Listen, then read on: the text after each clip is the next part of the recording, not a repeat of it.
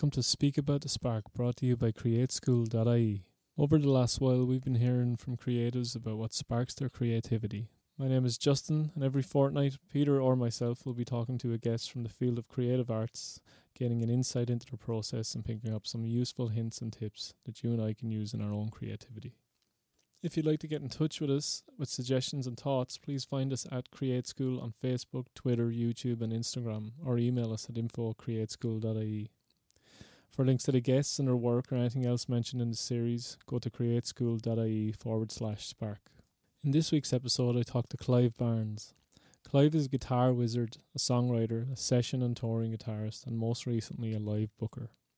Clive sat down with me to talk about how he's always searching for new ways to approach playing the guitar, the various styles of music he plays and writes, and what it's like to be part of an album that was completely recorded on an iPhone. Enjoy.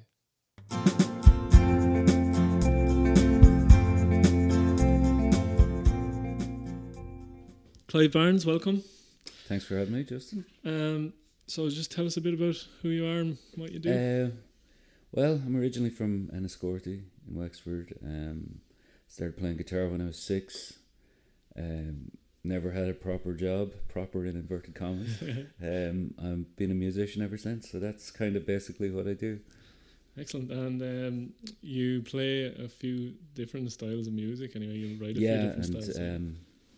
I think the older I've been getting, the more, not eclectic I am, but the more I'm kind of exploring everything and actually doing as much as I can. Yeah. Different styles of music, playing with different people. You know, I found for years when I focused on one thing far too much, we were talking before we started this that about hitting brick walls creatively. I found that when I put all my eggs into one basket, I definitely hit brick walls very, very quickly, and kind of, you know, you lose, not that you lose interest in it, but you lose kind of, you get too focused, I think, on one thing and lose kind of the broader picture. Yeah. So for the last good many years, I've been really just anything musically I've been delving into. So. Yeah. Well, when I met you first, you were doing lots of rootsy guitar playing, bluesy kind of stuff, blues stuff. Yeah. But now, I know you've had a couple of kind of more rockier outfits over the years as well. But Haunted Head is your... Haunted Head is the new thing that I recorded last year. And it's funny, so what basically happened was when we would have met first, I would have been doing kind of lap steel, acoustic blues type music, which I really focused on heavily for many years, probably from 1999 until about 2011, I'd say. It's not that I let go of it, but I stopped kind of holding on to it so tight, you know.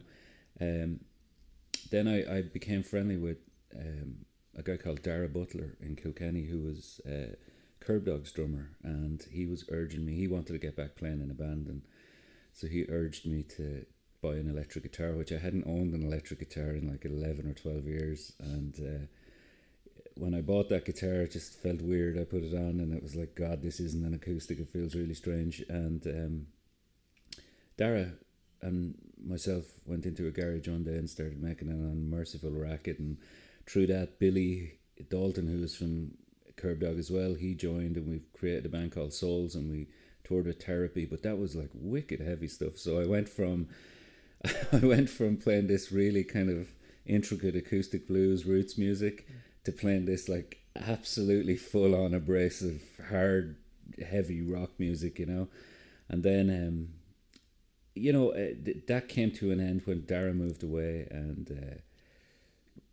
I kind of like, I've never lost the itch for rock music or noise, and but I still loved that acoustic stuff. And Haunted Head a couple of years ago, I had all these little song ideas and song riffs, and it all started sounding like an American rock band called The Replacements, kind of 80s trashy rock. I do see the nod to that. Yeah.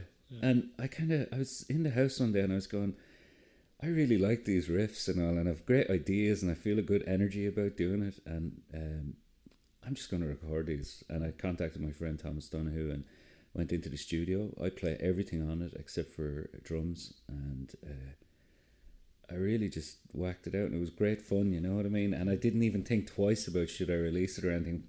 You know, it's just a different angle, you know. And I still, so that's a new thing that I have now that I'm excited about. Then I still have everything else as well, you know. No, it's. Do you find like working with different musicians and all that you learn quite a bit from them? Or? Oh God, yeah. Like I mean, I'm really a magpie, and for example, you know, in order, and you know this, like to be a musician, to be a full-time musician and not have a job, again, proper job in inverted commas, you have to be creative about what you're doing. So I do loads of things that are still involved with music. One thing that I get a real kick out of is I've been in several tribute bands for the last couple of years. I was in a Soundgarden tribute and a Police tribute band and different things, and you know, even from those situations, and they're pure money spinners, you know, they're enjoyable gigs, and you know, it's a popular scene right now.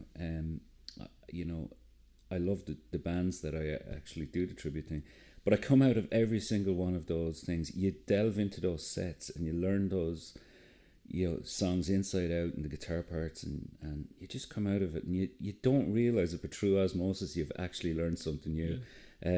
I've been lucky because Soundgarden stuff is incredibly intricate and incredibly difficult. We had a 26 song set, and I think 2 songs were in 4/4 time. You know, which is teaching me stuff. So I go back and I'm playing stuff differently because of that. And then on the original side of it, you know, obviously, you know, the drummer on the Haunted Head thing, Colin Dowling, he's got like 90,000 subscribers on his YouTube channel. He's an absolute phenomenal drummer, and in a rock vein, I don't think I've ever played with anyone as good as him. Just naturally gifted. And I'll tell you, like, for example, how he approached the whole Haunted Head thing. I went into the studio, I put a click track down, I had no lyrics, no nothing, but I had the songs mapped out in my head. I played the guitar riffs to that click track, and he came into the studio. There was no lyrics, there was no nothing, and he played the most perfect drum tracks ever. It's like he, you know, he knew exactly where the songs were going. He's just gifted. So from a guy like that, and you talk to him then, and he doesn't really know that he's as good as he is, right? So I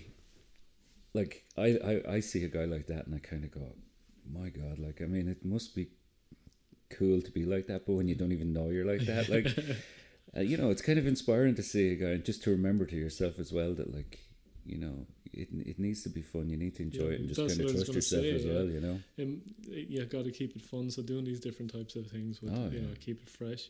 Just on the styles once more. Did you begin playing the rootsy bluesy stuff, or did you begin with the kind of rockier stuff and then, you know? Well, as a kid growing up, I was 15 when Smells Like Teen Spirit came out, and you know, Metallica Black Album, and well, I was into Metallica when I was 10, but you know, early 90s was a rock time, and you know, you couldn't get away from it, and it was a great time for music, and so, you know, I was in kind of bands all those days that were kind of rock bands, but then in the mid 90s I started just listening to different stuff. I'd gone to some gigs and seen some kind of blues and roots acts, and I always kind of loved it. I always loved that style, you know. It's different. I got into a really unique thing. The whole lap slide thing with me was just something that people, because it was so different, nobody else was doing it, you know. But I was terrible. Like, I wished that I had like 15 years to learn what I was doing in that, rather than be learning it in front of everybody. But you know, because it's really cringy now when I look back. But anyway, I think we're all a bit like that. That's it. Then I went to just playing normal. You know, before I got into the rootsy stuff, I was trying to be a singer-songwriter, and I was terrible. I was absolutely terrible because I was coming at it from a completely wrong angle. So as far as I'm concerned, I was coming at it from a wrong angle. I went up to Dublin, you know, you'd nearly be sleeping rough doing singer-songwriter nights and all, and it was just miserable. It was just terrible because everyone was better than me, you know what I mean? And I just hadn't found an angle that worked for me or that I was interested in. Do you think that's important for people to find like an angle or a sound for what they're doing? Yeah, definitely. I wouldn't put it, I don't as kind of forcefully as like you need an angle, you know, because that's very, what I mean by an angle is that it's just your own thing that's slightly twisted from, it doesn't have to be this major radical thing, you know what I mean, but just your own twist on something that is unique to you. You know, Right. it takes years to find that now. You know, It comes with experience as well, doesn't it? Like, once you've tried things, yeah, you've learned things, you've seen things. definitely. I find as well, like, even the older I get, like, I used to labor over songs and labor over all sorts of elements of a song. Now it's like, you know, I could actually kind of throw it out, like, not saying it's going to be good, but I kind of feel less sort of like not even precious about it, but that I need to do all that labor over. Yeah. Because you can kill it, you know what I mean? Totally, you can suck all the life out of something. That's kind of your. We were talking in another interview there about editing and stuff like that. You can just edit and edit and edit, and that's just even drafts of lyrics and things. But those songs that kind of come in through the window in 10 minutes, or the first draft of them does even comes in. They're the ones that you kind of tend to cling to, you know. You were saying there you didn't have any lyrics going in for the Haunted Head, recording Haunted Head stuff. You had the guitar parts and stuff mapped out. Are lyrics something that you do later on? Is it more music focused first of all, or? Yeah, I used to kind of mix it up a bit years ago to try and see which one worked better. But to be honest with you, like, first and foremost, now I do put a lot of time into lyrics, but first and foremost, I'm a guitarist, so that's where I'm coming from. And I mean, with that Haunted Head thing, I went in and recorded, like, it's a 4-track EP. And I recorded those click tracks with the riffs, but I had those songs completely mapped out in my head. I knew exactly what they were going to sound like, and I built it from there. Does the music of those songs you have mapped out evoke kind of what you're going to write the lyrics about? Or no, do you know what? I did this one completely different, and it was a sort of a way that I hadn't worked before. I was very much into recording for years live. Like, I recorded that last kind of Roots album that I did. Like, it doesn't sound it really, which is a testament to the other people I have playing on the thing. Dave Hingerty, who was in the Frames and with Josh Ritter, he's drumming on that album, and William McGlynn, who's a great bass player, double bass player, and they basically shook hands one morning, and the next day we had a full album, and the whole thing was sang and played live in the studio.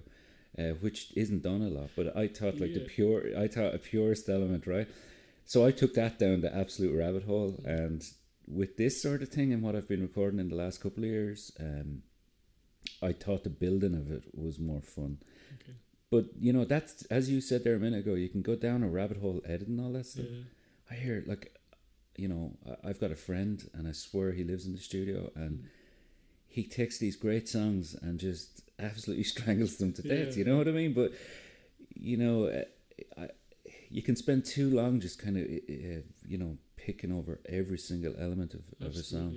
So what I did with the Haunted Head thing was I spent 2 days, I set up all, like, every amp known to man, everything like that. And for 12 or 14 hour days, I basically just gave myself no more than 2 takes, and all my ideas were one after another after another. When I said I had those songs mapped out, I had the kind of structure of them mapped out. I didn't map out kind of any guitar layering or what I was going to do. So it sounds kind of spontaneous, I think, because I hadn't kind of written parts for it. I was making them up on the spot.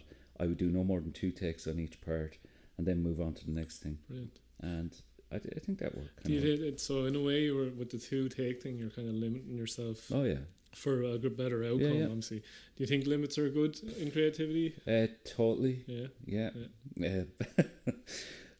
Some people will probably go, no, there's no limits to all this. But I suppose there is, like, but limits are a good thing. Like. I had this guy I toured with, so I do a lot of session guitar work, and because of, I suppose, my rootsy thing, I get a lot of tours where I play with a lot of Americana acts who come to Europe. So, like, this guy I used to go and see, I loved him in the late 90s and into the 2000s, Jim White, who was an American musician. He had a great movie called Searching for the Wrong-Eyed Jesus, a documentary about the gothic American South. So I was on tour with him, and he was telling me, like, he got his hand caught in a bandsaw one time, and it completely ripped up his fretting hand, you know, and he just found a style of guitar playing which is completely unique. And the minute you hear him play and sing, because of his limitations that he can't do anything other than what he can do with that hand, it's him. You Yeah. know what I mean? Yeah. Now, I'm not saying go and shove your hand in a bandsaw, but like, even look at Django Reinhardt. Like, that's the most obvious example. Like Caravan Fire, you know, he can only use 2 fingers on his fretting hand, and he ends up with this incredible, unique style. You know, but yeah, limitations are not bad. You know, it seems to be a running theme with the people I've been talking to, is that, you know, 34, 64 tracks are fine. You know, but a song can kind of come in on 2 tracks is the way to do it. You know, but that's cool. So just on last thing on the Haunted Head thing, then, when you had the guitar parts and all written, in terms of for any guitar players listening, you know, getting tones and things like that. Now, I know you've got a lot of guitars, you know, and you've got a lot of amps. I remember that when I was in your house, there was a lot of amps. Yeah, there's more now. Is that stuff, I mean, obviously that's part of your arrangement, your production and all that. Is that something that you maybe kind of, once you've got everything written, you look at then? Or do you find a nice guitar tone and then maybe write something with that guitar tone? I think probably what I'm asking is, does the tone that you're using at the time affect the song or the piece that you're writing, really? Well, the song would affect the tone of the guitar. Okay. Do you know what I mean? So for the Haunted Head stuff, I knew that I wanted something that sounded a little drier with not much overdrive, and that was loud and kind of rocky. Because a lot of, like, if you hear like albums that sound like they have a heavy guitar on it, usually the guitar is actually not that overdriven. Yeah. It's got a lot of mid-range and it's got very little overdrive, actually. Amps that are driven hard with good mid-range and just a tiny amount of breakup, when they're recorded, sound a lot bigger because they're not compressing. Okay. Overdrive is compression, so it's pushing it, making it smaller, actually, you know.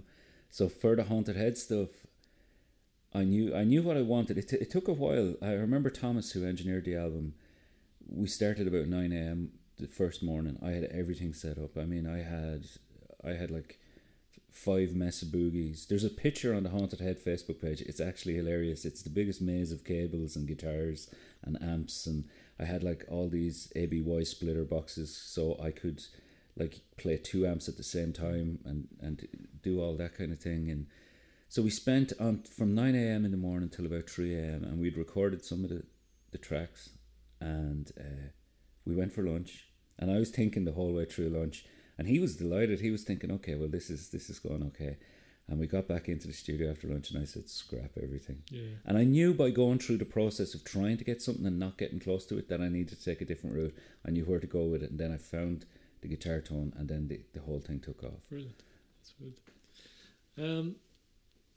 Yeah, that's interesting, because you know, sometimes when I'm playing my guitar with different effects pedals and stuff like that, it affects the way that I play almost. You know, effects are great for that. Delays or anything, like I use a lot of delays and reverbs and stuff like that.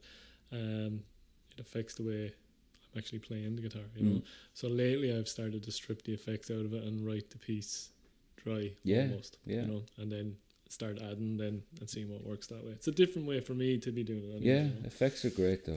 Because like a lot of people look at them and go, "Oh, you're whatever," but you know they really are, especially as being creative. Like, yeah, totally. Yeah. So I just wanted to ask you then on technology. First of all, in terms of recording and stuff like that, are you a tech savvy person? I am not at all, and I'll tell you why. Right, I bought this will age me, but I remember I bought a Tascam. What were they called? The 424s or something? Yeah, I have one of those. The tape machine ones. And I bought that probably in the 90s sometime, and I remember like having fun with it and all, but I remember just really kind of losing the inspiration by having to go to the manual and having to like the physical thing of even turning on and off a record button actually kind of broke the whole thing for me. Okay. And then for years I tried to kind of get into it, but the same thing kept happening. Like, I'm really sort of, when I'm recording, I just want somebody else to be doing the stuff for me. I know because I'm really kind of set on where I want to go with stuff, you know, and I enjoy it, and it's always fun, like. Yeah. And I don't find it fun having to like go through Pro Tools or something like that. Yeah. But like as a spectator, say, sitting beside an engineer who's going through Pro Tools, I actually kind of have seen the system so much that, you know what I mean, I know what it is, and I know what to ask for, and But yeah, I'm not tech savvy that way. And what about in your writing then? If you like, is there? We kind of talk to a lot of students about even the technology they have in their pocket at the moment, or tablets or whatever, comes with some form of word typing processing app, or it comes with a voice recorder app, or it comes with even an audio recording and MIDI recording software. So do you use anything like that? Just record ideas? Or? Yeah, I would. Not as much as other people I know. Yeah. I've seemed to have a big memory. Yeah. So I really do remember a lot. Like when it comes to music, an interesting thing. There's a friend of mine who is, he's actually a phenomenal songwriter, American musician called Hamel on Trial. He became quite big during the mid and early 2000s. Again, I was a huge fan. I used to go and see him play live, and I end up now, he's on the Haunted Head EP doing a kind of a spoken word thing. He came to me a couple of years ago, and we tour together a lot. So when he comes over to Europe, and he said that he had this idea. He's signed to New West Records over in the US, and he went to the label and he said, I want to record my next album on my iPhone. And the whole album is going to be done on the iPhone in different locations around the world, right? Wow. So they completely said, no way, absolutely not. But he still said, I'm going to do it, right? So he asked me to be on one track. So he was coming over here for the tour, and I've never seen anything like this in my life. This was so inspiring, and actually, the guy's an absolute inspiration. Hamel on Trial, go and look him up, right?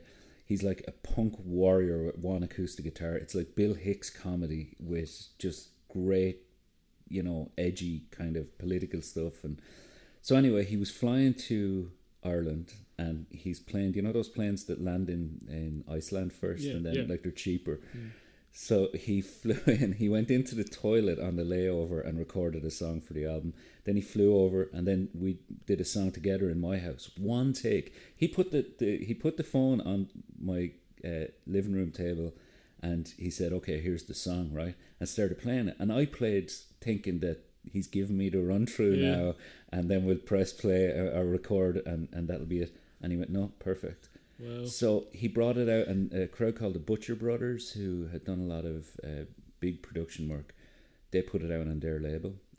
New West allowed them to put it out, and I heard back the track, and it's actually amazing because I can hear me playing, not even worried about whether the red light is on or anything like that. Thing, isn't it? And then like the song before that is him in the toilet in Reykjavik airport, and do you know what I mean? But that's a great idea, though. Oh, it's amazing, and as well as capturing completely different things. Oh yeah, and it sounds good. Yeah. Like it doesn't, like the Butcher Brothers put it through some huge kind of cool compressors and all that. Yeah. Like, but essentially it still sounds like it's recorded on the phone, but it sounds cool. Like that's cool. That's really good. And the name of that again?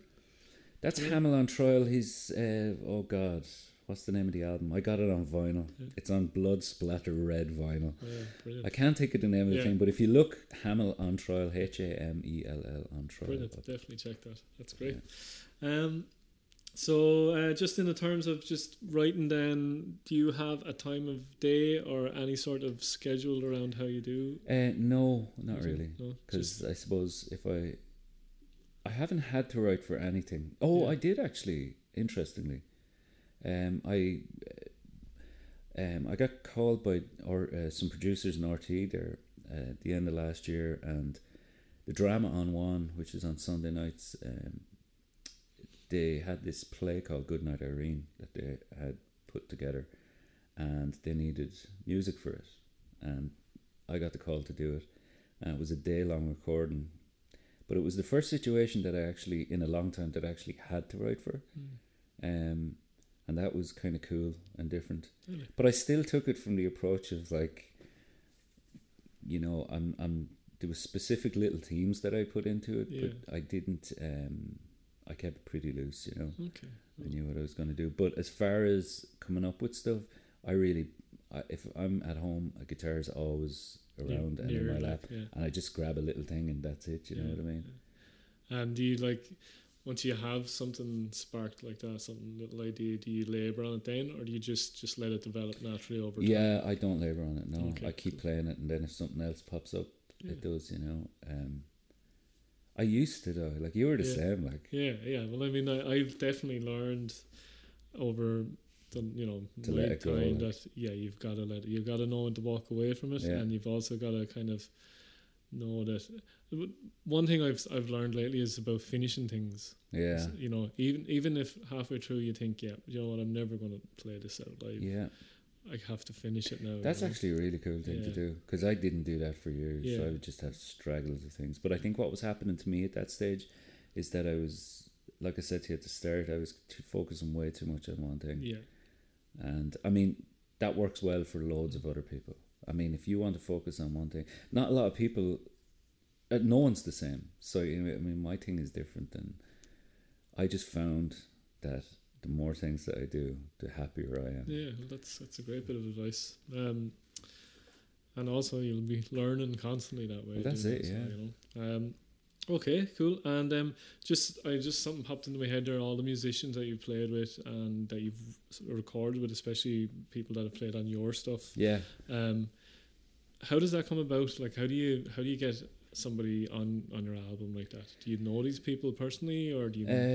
Yeah, I suppose. Yeah, it's like they turn into friends. The weird thing is, because I angled for the session guitarist type thing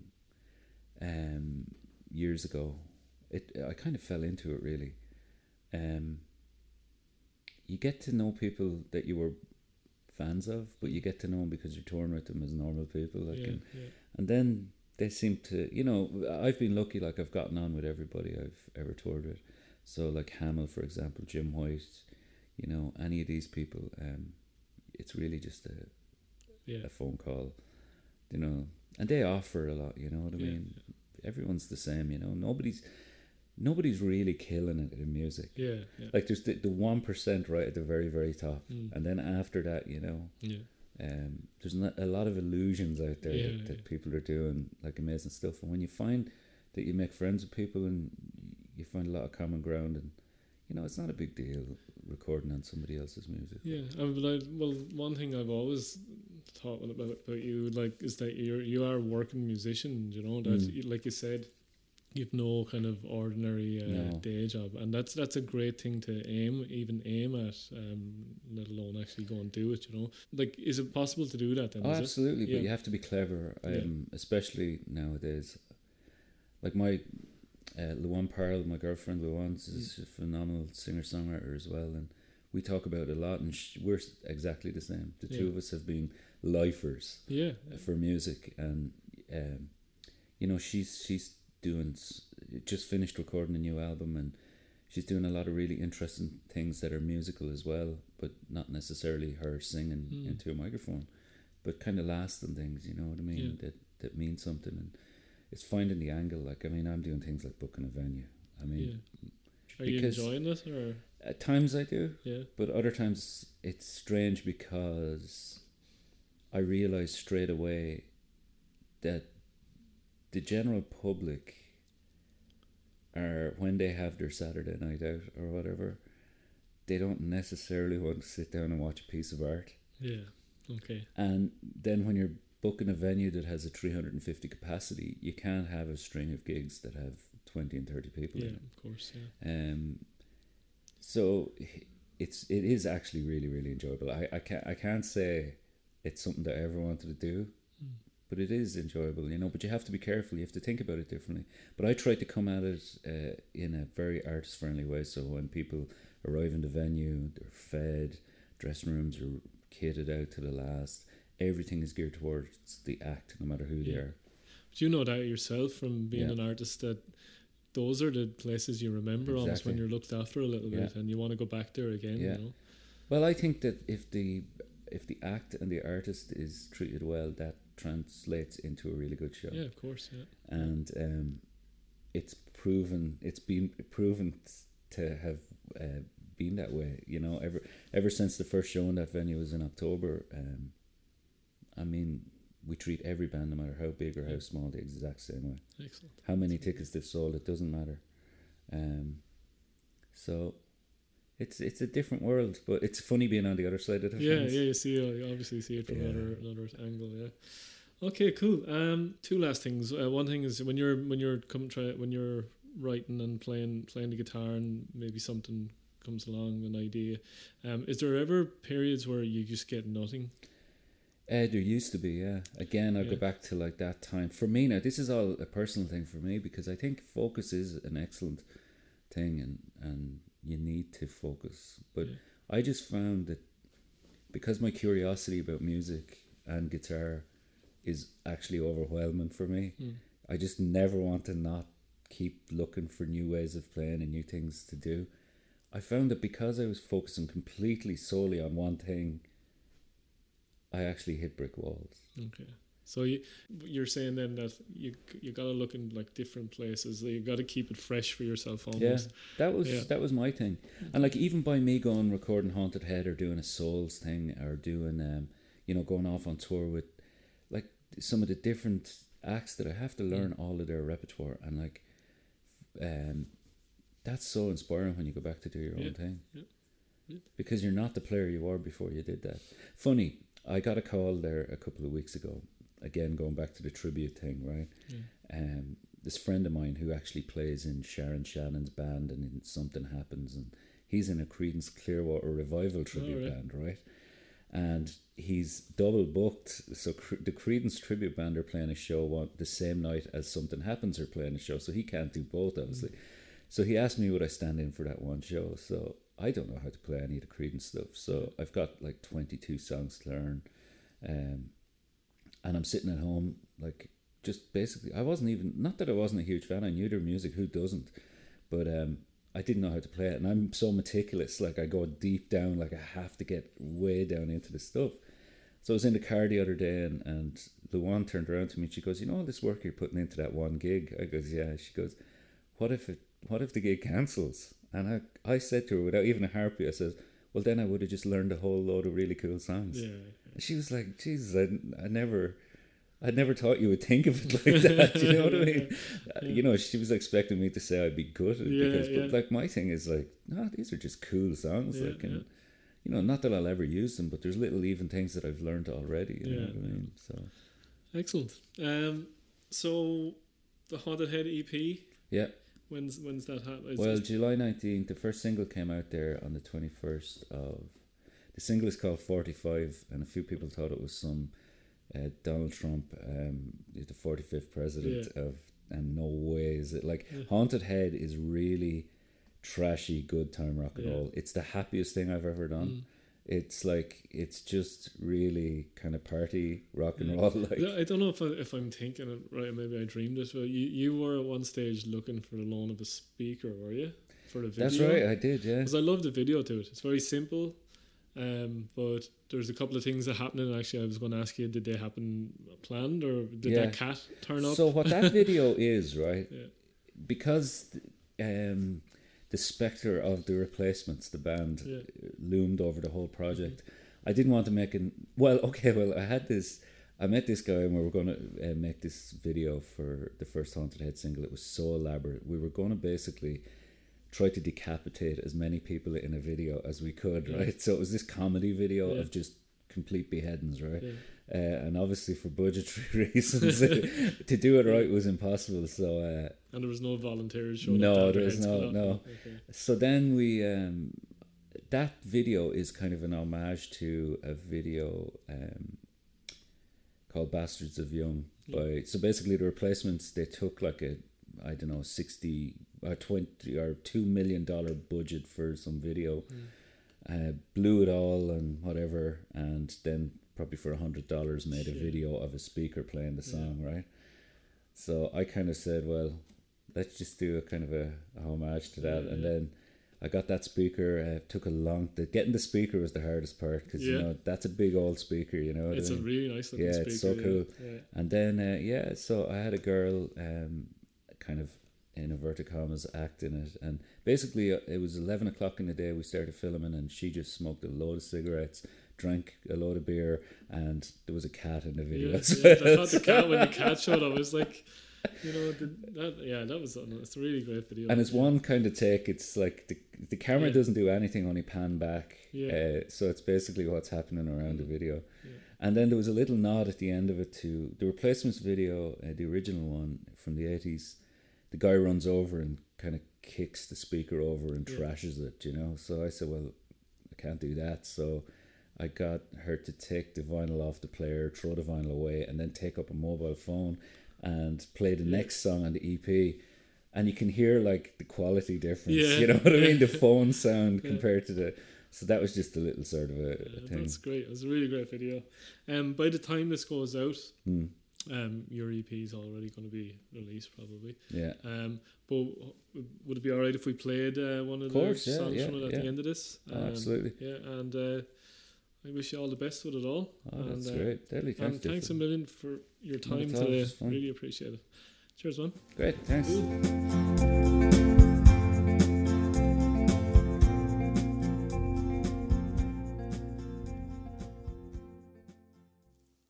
Clive Barnes there. I know Clive a long time, since I was a teenager. We used to gig around Wexford on the same circuit. And yeah, I always like running into Clive because he's always up to something new, something musical. He's always heading off to play a tour or working on a recording. And I enjoy some of the stories that he has to go with those projects. So check out his new band Haunted Head. Their single is called 45, and check out the video for it too. I really enjoyed it. At Create School, we deliver creative art workshops, and our songwriting workshop has been encouraging people to write their own songs and express themselves for almost 20 years. If you'd like to get in touch with us with suggestions and thoughts, please find us Create School on Facebook, Twitter, YouTube and Instagram. I'll leave you now with 45 by Haunted Head. Thanks to Clive Barnes for his time. And thanks to you for listening. Catch you next time.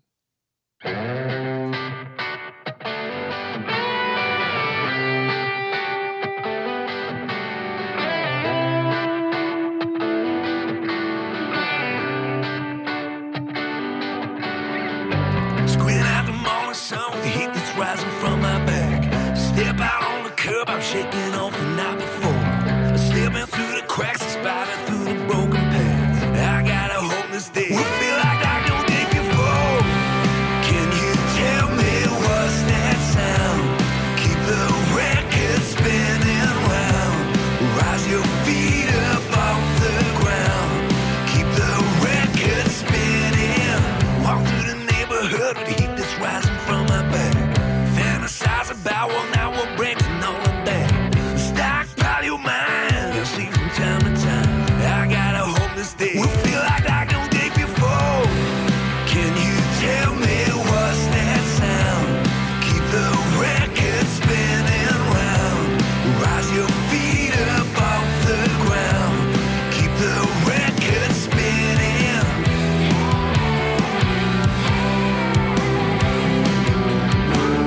Yeah, I really wanna know.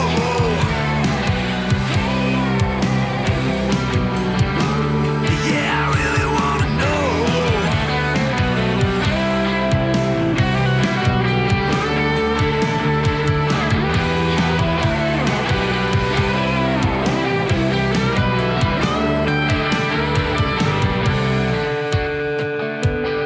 Yeah, what's that sound? Yeah, what's that sound? Yeah, what's that sound? Can you tell me what's that sound? Keep the record spinning round. Rise your feet up off the ground. Keep the record spinning.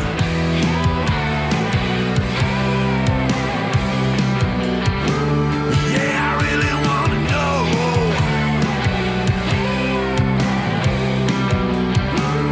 Yeah, I really wanna know.